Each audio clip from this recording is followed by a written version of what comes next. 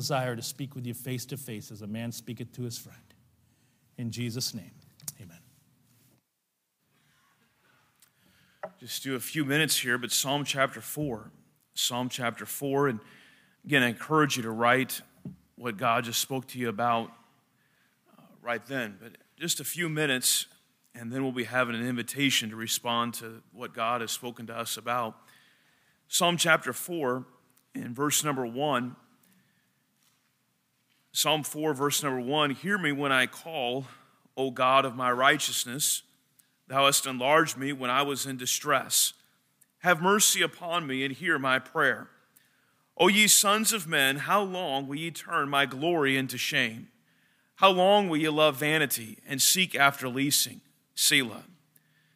But know that the Lord has set apart him that is godly for himself.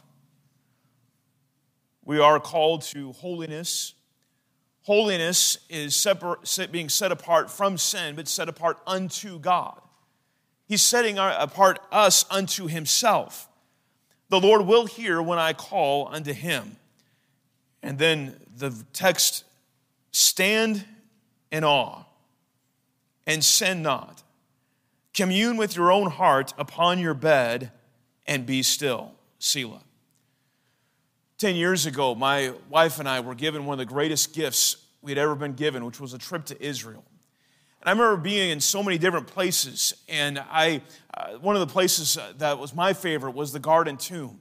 It's run under by a Christian organization, and I'm there at the Garden Tomb, and I am just in awe. I was able to go into that tomb, and for about maybe a minute all by myself, and it was just such a memorable time. And I'm thinking, this is amazing. I mean, I was in such awe of being there. And yet I watched those who work around the Garden Tomb and those that worked in different other places, and it just seemed like a normal day to them. But for me, I was in such awe of being there. But they'd gotten used to being there. I wonder if tonight you've gotten used to God. I wonder tonight, have you lost your awe of God, of who he is? That he is exalted above all. That he is the King of all kings, the Lord of all lords. Have you lost your awe of God? We see here in Psalm chapter 4 and verse number 4, it says, stand in awe and sin not. The word stand in awe, the word awe means to tremble, to quake. Psalm 99 verse 1 says, the Lord reigneth. Let the people tremble. He that sitteth between the cherub, let the earth be moved. In Psalm 33 and verse 8, let all the earth fear the Lord. Let all the inhabitants of the world stand in awe of him. I read in Revelation chapter 19 how God inspired John to describe what our God looks like. How is Christ depicted? Revelation chapter 19, verse 11, and I saw heaven open, and behold, a white horse, and he that sat upon him was called Faithful and True. That's his name. Faithful and true. And in righteousness he doth judge and make war. His eyes, what were his eyes like, John? His eyes were as a flame of fire. And on his head were many crowns. And he had a name written that no man knew but he himself. And he was clothed with a vesture dipped in blood, and his name is called the Word of God. Have you lost your awe of God? Have you lost your awe of his Word? His name is called the Word of God, and the armies which were in the heaven followed him upon white horses, clothed in fine linen, white and clean, and out of his mouth goeth a sharp sword, that it should smite the nations. And he shall rule with them with a rod of iron. And he treadeth the winepress of the fierceness and wrath of Almighty God. And he hath on his vesture and on his thigh a name written, King of Kings and Lord of Lords. That's who he is. Someday our faith is going to be sight. It was amazing to be in Israel to see that what I was reading in the scriptures, I was seeing with my own eyes. Someday what we read in the scriptures, we're going to see with our own eyes. He's given us a glimpse of what he looks like. I think of Revelation chapter 5 as probably my favorite chapter in all the Bible. Revelation chapter 5 and verse Number 9 says, and they sung a new song saying, thou art worthy to take the book and to open the seals thereof, for thou wast slain, hast redeemed us to God by thy blood out of every kindred and tongue and people and nation, and hast made us unto our God kings and priests, and we shall reign on the earth. And imagine this scene. And I beheld, and I heard the voice of many angels round about the throne, and the beasts and the elders, and the number of them was 10,000 times 10,000, and thousands of thousands. Imagine being there, seeing all of this. And what were they saying? Saying with a loud voice, worthy is the Lamb that was slain to receive power, riches, wisdom, and strength, and honor, and glory, and blessing. He is worthy to receive those things. That means that we are to give that to him. We're to give him our power, our abilities, my full ability. Like, God, I'm all in, with no leftovers. Seek ye first the kingdom of God, his righteousness. Pursuing God. The riches, what enriches me, and what we have in our abundance. God, you're worthy. I'm giving that to you. Receive the riches, the wisdom. The people were willing and had a mind to work in Nehemiah. Give our wisdom to God. God, whatever you want me to learn, whatever you want me to do. I think of even the guys that are running the sound tonight. A few years ago, they didn't know how to do the sound system. Our sound guy had moved away. You know what they did? They learned. So, I'm going to learn. Even though this isn't something I'm so, gifted in, I already have this. No, God, you can have my wisdom. I'm going to learn these things. God, I'm surrendering that to you. My strength, my full energy, giving it all that I have, going the second mile. And then he says blessing and honor and glory. This is a life filled with reverence unto God. Oh, don't tarnish his name. This is a life full of rejoicing, a life filled with adoration because of the personal relationship there is with Christ.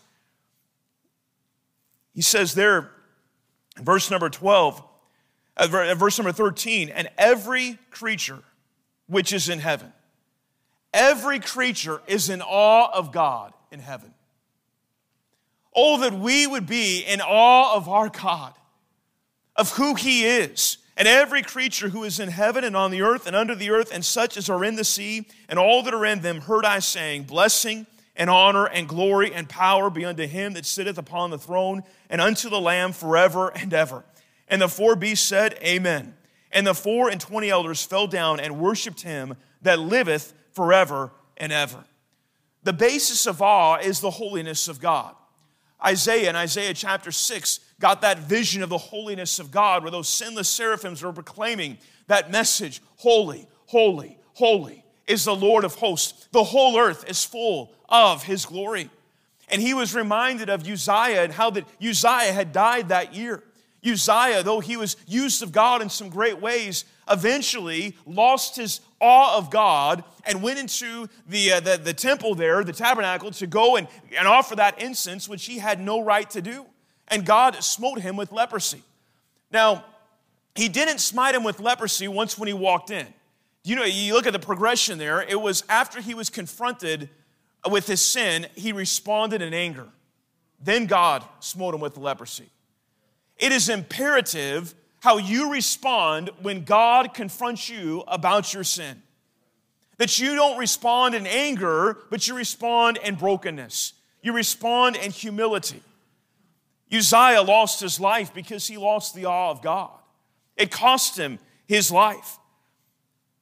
In King Saul, he got used to God's principle of obedience and lost his kingdom. Nadab and Abihu got used to God's provision and were burned up at the spot.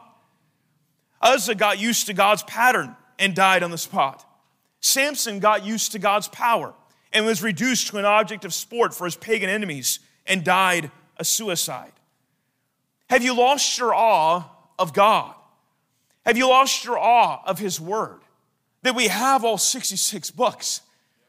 That we have eyes, and many of us, most of us, I think, here tonight, we can see. So I put on my thank you list this morning. My blessings is that I have eyes to see, to be able to read the Word of God. Wow, what a privilege that our eyes can fall upon the pages of Scripture. And there are those out there with the love to just have a page of the Scripture. And yet you and I, we've got all 66 books right here.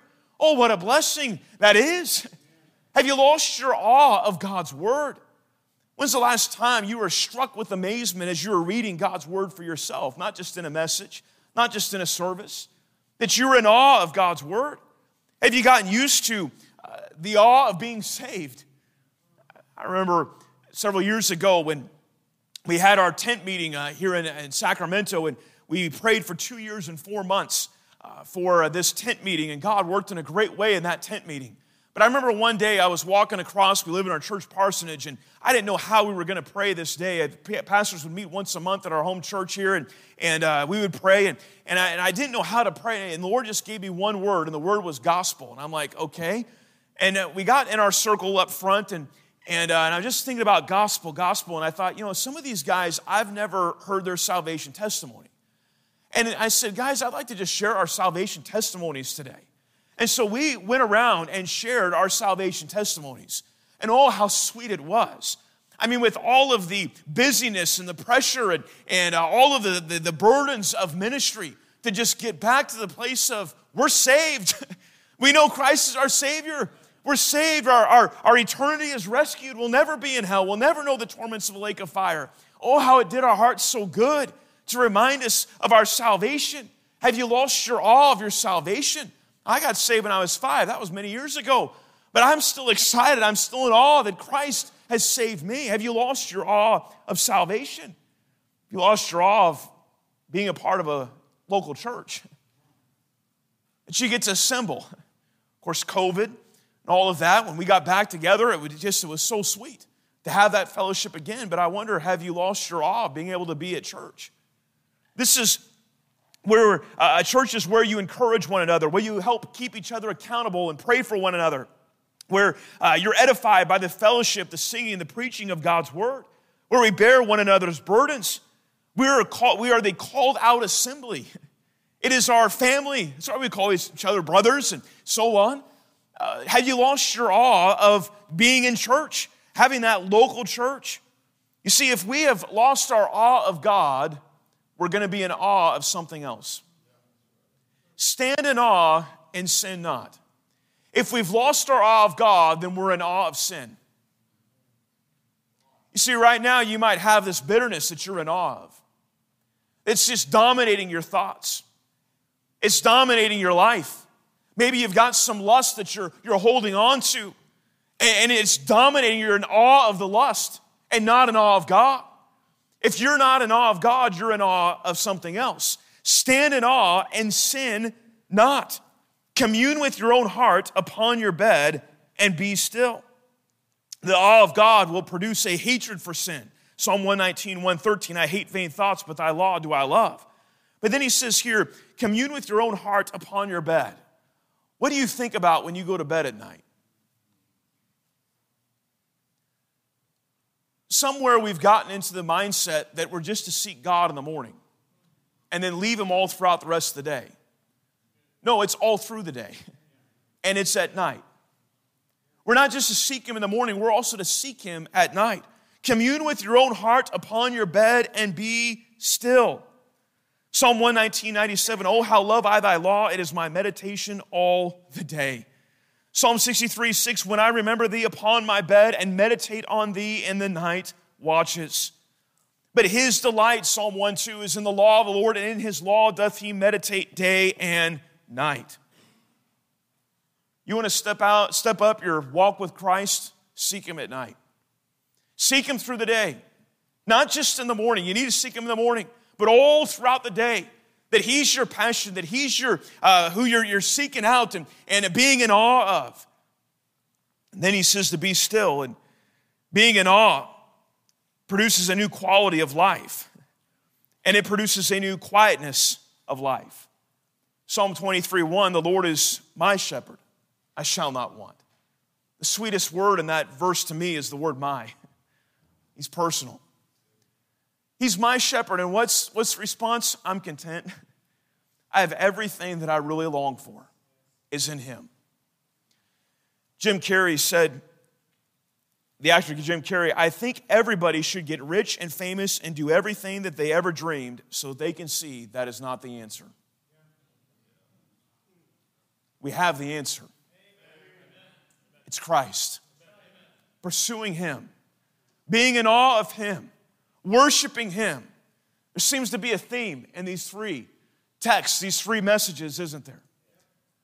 Let's come and seek the Lord tonight. Let's have every head bowed and every eye closed.